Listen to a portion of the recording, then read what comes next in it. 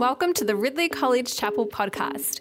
Our mission is to equip men and women for God's mission in a rapidly changing and increasingly complex world. For more information, visit ridley.edu.au. Before we bring this reading, let us pray. Heavenly Father, give us wisdom and understanding as we listen to your word. May we know you better, love you more, and learn to praise you in all we do. Through Jesus Christ our Lord. Amen. So today's reading is from Exodus 22, beginning at the first verse. Whoever steals an ox or a sheep and slaughters it or sells it must pay back 5 head of cattle for the ox and 4 for the sheep. If a thief is caught breaking in at night and is struck a fatal blow, the defender is not guilty of bloodshed. But if it happens after sunrise, the defender is guilty of bloodshed. Anyone who steals must certainly make restitution, but if they have nothing, they must be sold to pay for their theft. If the stolen animal is found alive in their possession, whether ox or donkey or sheep, they must pay back double. If anyone grazes their livestock in a field or vineyard, let them stray and they graze in someone else's field. The offender must make restitution from the best of their own field or vineyard. If a fire breaks out and spreads into thorn bushes so that it burns shocks of grain or standing grain or the whole field, the one who started the fire must make restitution. If anyone gives a neighbour silver or goods for safekeeping and they are stolen from the neighbour's house, the thief, if caught, must pay back double. But if the thief is not found, the owner of the house must appear before the judges, and they must determine whether the owner of the house has laid hands on the other person's property. In all cases of illegal possession of an ox, a donkey, a sheep, a garment, or any other lost property about which somebody says, "This is mine," both parties are to bring their cases before the judges. The one whom the judges declares guilty must pay back double for the other. If anyone gives a donkey, an ox, a sheep, or any other animal to their neighbour for safekeeping, and it dies or is injured or is taken away while no one is looking, the issue between them will be settled by taking an oath before the Lord that the neighbour did not lay hands on the other person's property. The owner is to accept this and no restitution is required. But if the animal was stolen from the neighbour, restitution must be made to the owner. If it was torn to pieces by a wild animal, the neighbour shall bring in the remains as evidence and shall not be required to pay for the torn animal. If anyone borrows an animal from their neighbour and it is injured or dies while the owner is not present, they must make restitution. But if the owner is with the animal, the borrower will not have to pay. If the animal was hired, the money paid for the hire covers the loss. If a man seduces a virgin who is not pledged to be married and sleeps with her, he must pay the bride price, and she shall be his wife. If her father absolutely refuses to give her to him, he must still pay the bride price for virgins. Do not allow a sorceress to live. Anyone who has sexual relations with an animal is to be put to death. Whoever sacrifices to any god other than the Lord must be destroyed. Do not mistreat or oppress a foreigner, for you yourselves were foreigners in Egypt. Do not take advantage of the widow or the fatherless. If you do and they cry out to me, I will certainly hear their cry. My anger will be aroused, and I will kill you with the sword. Your wives will become widows and your children fatherless. If you lend money to one of my people among you who is needy, and do not treat it like a business deal, charge no interest. If you take your neighbour's cloak as a pledge, return it by sunset, because that cloak is the only covering your neighbour has. What else can they sleep in? When they cry out to me, I will hear, for I am compassionate. Do not blaspheme God or curse the ruler of your people. Do not hold back offerings from your granaries or your vats. You must give the firstborn of your sons. Do the same with your cattle and your sheep. Let them stay with their mothers for 7 days, but give them to me on the 8th day. You are to be my holy people. So do not eat the meat of an animal torn by wild beasts. Throw it to the dogs. Hear the word of the Lord. Thanks be to God. All right, thanks be to God indeed. So some of you may know that before I trained to be a minister, I actually spent 5 misguided years training to be a lawyer. And I'm pretty much useless to you if you get arrested or if you get a speeding ticket. I don't know why Brian's smiling at that. I can't help, sorry, because all I remember is the weird and wonderful cases from the world of law. I really love the case about the jury who consulted a Ouija board, and they summoned the ghost of the murdered victim to check if they got the right guy. And the ghost confirmed that they got the right guy and they convicted him. But on appeal, the judge found that there'd been a mistrial because no one is allowed to interfere with the jury room, not even the ghost of the dead man. So I enjoyed that case. I enjoyed the case about the lawyer who broke up with his girlfriend, but then sued to get back some of the expensive gifts that he'd given her. And he took this all the way to the Supreme Court. And the judge found 2 things. Firstly, legally, yes, he has a right to get those gifts back, but also legally, he is a jerk.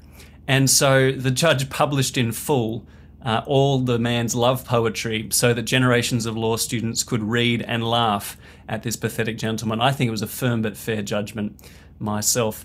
I say this because I'm reminded of these because we're looking at random laws or seemingly random laws from after the 10 Commandments in Exodus, Moses' Miscellany. This is the case law. We've had the principles of the 10 Commandments. Now here is Moses confronting the everyday random situations that arise and trying to point towards justice, trying to find where the heart of God is into these imperfect situations. And we saw last week when I spoke, or 2 weeks ago, when we spoke about the laws about slavery, God's heart for the vulnerable people economically who are enslaved. This week, we're going to have a look at 2 principles, firstly to do with the seduction of virgins, and secondly to do with how we treat vulnerable outsiders. So let's take a look. This first one, chapter 22, verse 16, if a man seduces a virgin who is not betrothed and lies with her, then he shall give the bride price for her and make her his wife. Now, this sort of verse sometimes gets a bit of a bad rap as sort of like yet more evidence of patriarchal oppression. And there is quite a lot of patriarchal oppression going on here in this verse, but we've got to be careful that we're good travelers and not mistake the situation for the destination. Right? The situation that's being spoken into is one of patriarchal oppression, but the destination being pointed to is something quite different. People sometimes even describe this as a law which requires women to marry their rapists. It's not that at all. The penalty for rape in the Old Testament is death. Right? There's no marriage happening after that. This is talking about a situation which seems to be consensual and what happens after that and whose rights are protected. So remember, we're looking at the destination, right? Not the situation, the imperfect situation being confronted, but where these laws point us to, how we're to retrieve justice out of them. Because that shows us the heart of God, doesn't it? When we see where God is pointing us to, the destination. So the patriarchal marriage customs are definitely part of this situation. They're not unique to the Old Testament Israel. They're very common in the ancient world and continue today in many traditional societies. The idea that a parent should choose, the parents, or in this case the father, should choose who his daughter marries is very common. So is the idea that you pay a mohar, a bride price for handing over your daughter. Now, we find that confronting, absolutely, the idea that you should pay for a daughter, but that's part of the setting, that's part of the situation. The question we should be asking is, who is vulnerable to being abused and misused in this system? Where does the power imbalance lie, and who is vulnerable, right? And when we see the situation of the young couple who are having what appears to be a consensual affair, there's a big difference in the implications for both of them the next day. right? It's not fair what happens after that, right? For the woman, the implications are significant, right? Life-changing, right? It's a patrilineal culture, which means that people care a lot about whose child she might be carrying in the future. And so having had this affair, her marriage prospects are slim to none, right? No one is going to want to marry her. Culturally, that makes her extremely vulnerable because she can't just get a job. LinkedIn hasn't been invented yet. There's very few opportunities for her as a woman in this world. And so her choices are, if her parents are rich, she can live with them until they die, or she can go into prostitution or starve to death. Right? These are limited options, and that's in the best case scenario where she doesn't get pregnant. If she does get pregnant, then there's a whole world of other even worse options on the table for her. That's for the young woman. What are the implications for the young man? Well, basically nothing. In fact, not only does he get to walk away with his reputation and his marriage prospects completely intact, no one cares if he's a virgin or not. No one cares if he's carrying someone's child. He can't get pregnant. But in fact, his situation, economically and socially, is actually improved. Because now he, if he likes this girl, can go to the father and say, I'm going to offer you a cut price deal on your daughter, one time only. I will pay you maybe 10% of the bride price. And the father has no other option. So if he wants to get a wife on the cheap, this is a good way of doing it. What a charming gentleman he turns out to be. Okay, so that's the situation. That's just the ancient world. That's not what Moses is pointing us towards. It's just the situation he's confronting. So what does Moses say? What's God's word into the situation? Well, he turns the tables. He turns the power dynamic on its head. And he gives all the choices to the woman's father, right, who's protecting her interests. Either the woman's father can make the young man marry her, right, a forced marriage contract on him. Or, if they don't like the cut of his jib, which, fair enough, they can make him pay the bride price anyway and not get the girl so that they now have a trust fund to support her into her future. Right? And the bride price we know from the parallel passage in Deuteronomy is actually 50 shekels of silver, which is what Pharaoh paid for members of his harem. Right? It's about the same price as a full able-bodied adult male slave redemption. Right? So this is not a cut price dowry. Right? This is top dollar. So if you're a young man thinking that you might have a little bit of fun and take advantage of a young woman, you better be prepared to pay top dollar to look after her interests the next day. Be prepared to take responsibility. Sandra Richter has a great article in Jets this last month where she describes how these laws reflect the ideals or kind of the destination for the society in terms of justice. She says this: the law serves to protect her, that is the young woman, from the economic and social fallout of this encounter. The man who hoped for an uncomplicated affair is now saddled with all the standard responsibilities of marriage. Walkaway Joes were required to man up. I've never heard that phrase before, but I love it. Walkaway Joes were required to man up as regards the woman they had compromised and the potential children they had created. And Sandra Richter's article is really great too because it compares this to other ancient Near Eastern codes, right, where they were very concerned about their virgin daughters, but it was more about avenging the honour of the father. And so some of the penalties would be things like revenge rape or forced marriage or even honour killings to protect the honour of the patriarch. But here the interest seems to be two things. Firstly, protecting the future and the rights of the woman. Even though it was a consensual affair, it recognises the power imbalance is unjust.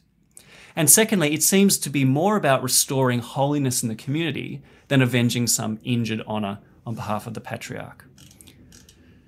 Now, for all our self-proclaimed moral superiority, I actually think this has a lot to say into our society and even into our evangelical church culture.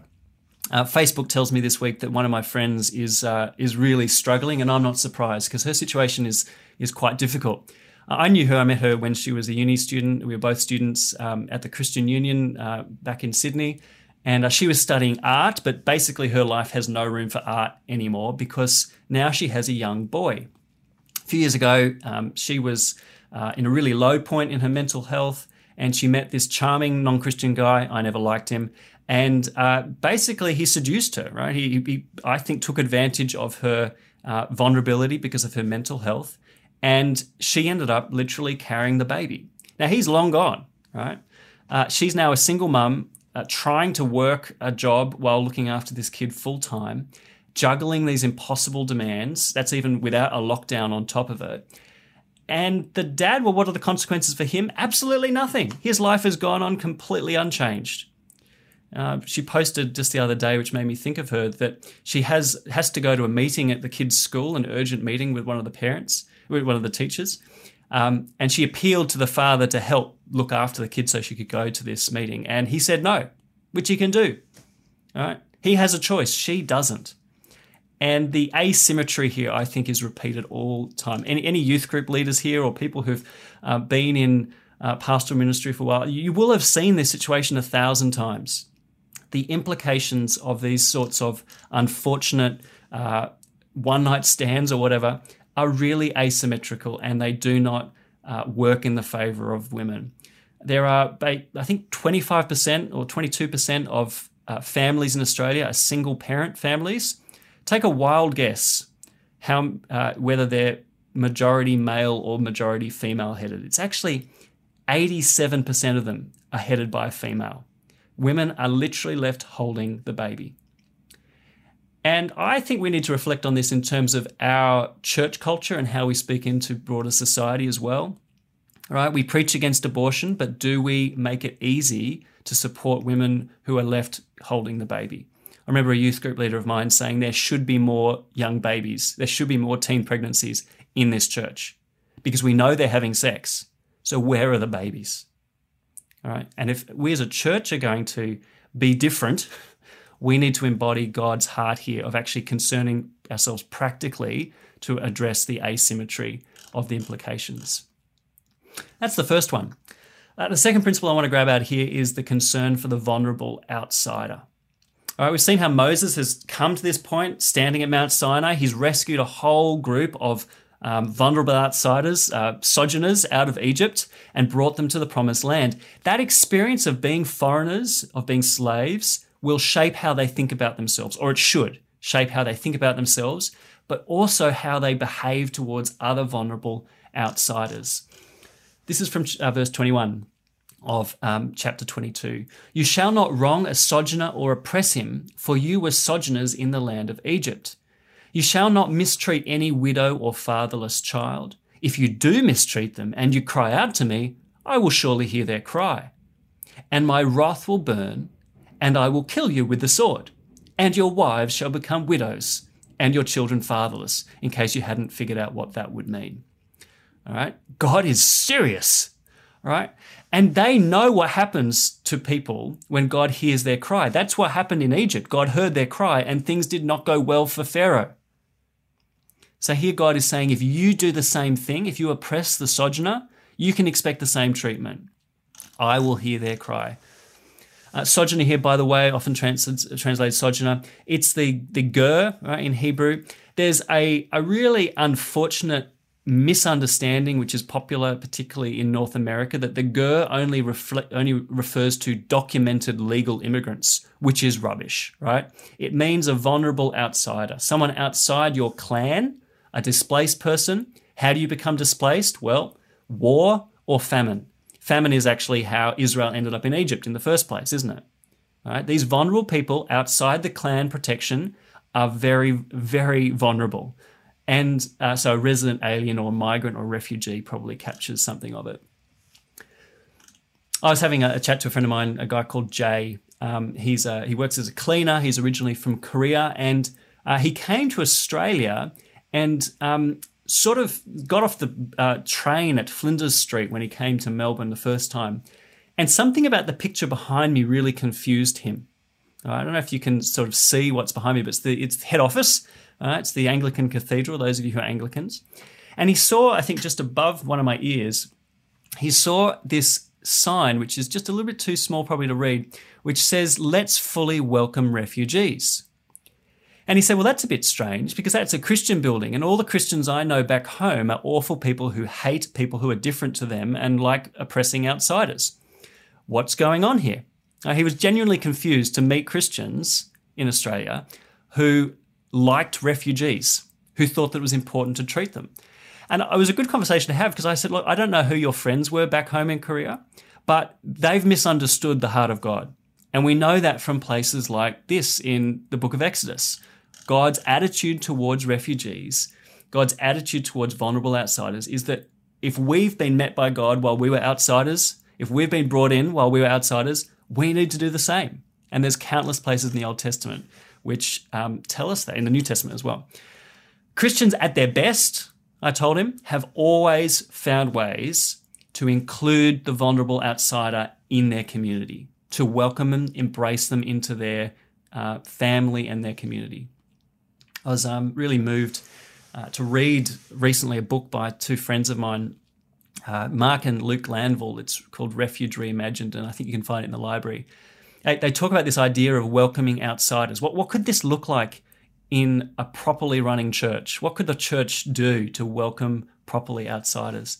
And they tell this amazing story. I've got a picture from the news here to show you here. Basically what happened is in 2015, there are a bunch of racists in America who organized on Facebook in Phoenix, Arizona, to turn up and surround a mosque, right?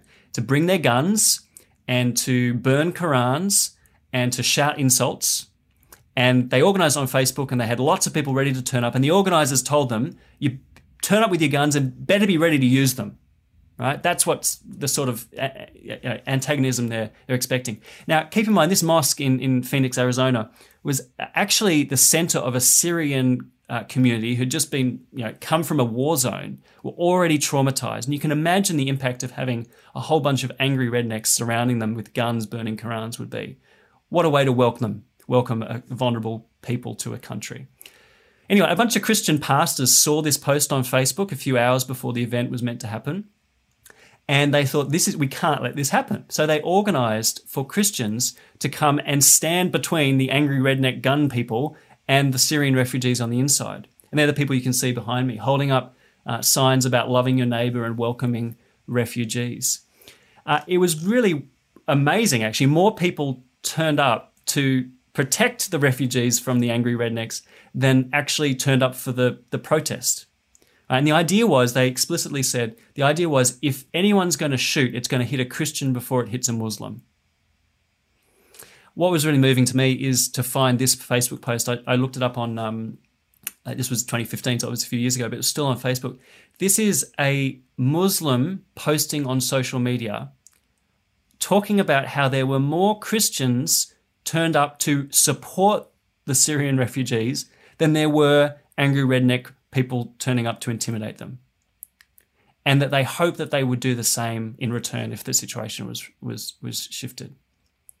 Now, I'm really moved by that, friends. I think isn't that the heart of God?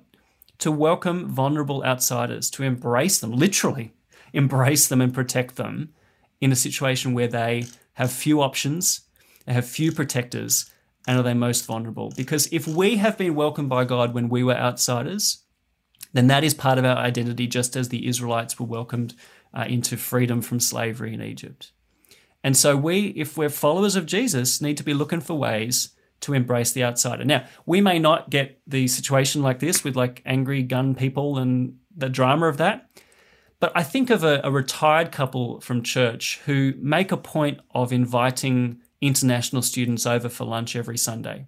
We know international students are some of the most vulnerable people, right? Open to shady characters abusing them, far from home. Often, they're young uni students. They don't have their life together. They're vulnerable. And, the Australian government asks them when they go home, did you see the inside of an Australian's house? Most of the time, the answer is no. They never saw the inside of an Australian's house. But many of them will have seen the inside of my friend Rosie's house, because she makes sure that they invite them over. And I think that's beautiful. And I want to encourage us to work for ways in our church community to reflect this heart of God, which we see here in the Moses miscellany, the strange laws from Exodus. I'm going to pray now that we could reflect this heart, and I'd love you to pray with me. Almighty God, you have rescued us out of slavery to sin and given us a home and identity which we did not have before. I pray that this would so shape our sense of self and would shape the way we see other people, that when we meet people who are different to us, we would embrace them. When we see the vulnerable, we would embrace them. And I pray this for your glory and for the good of us and our churches and our communities. Amen.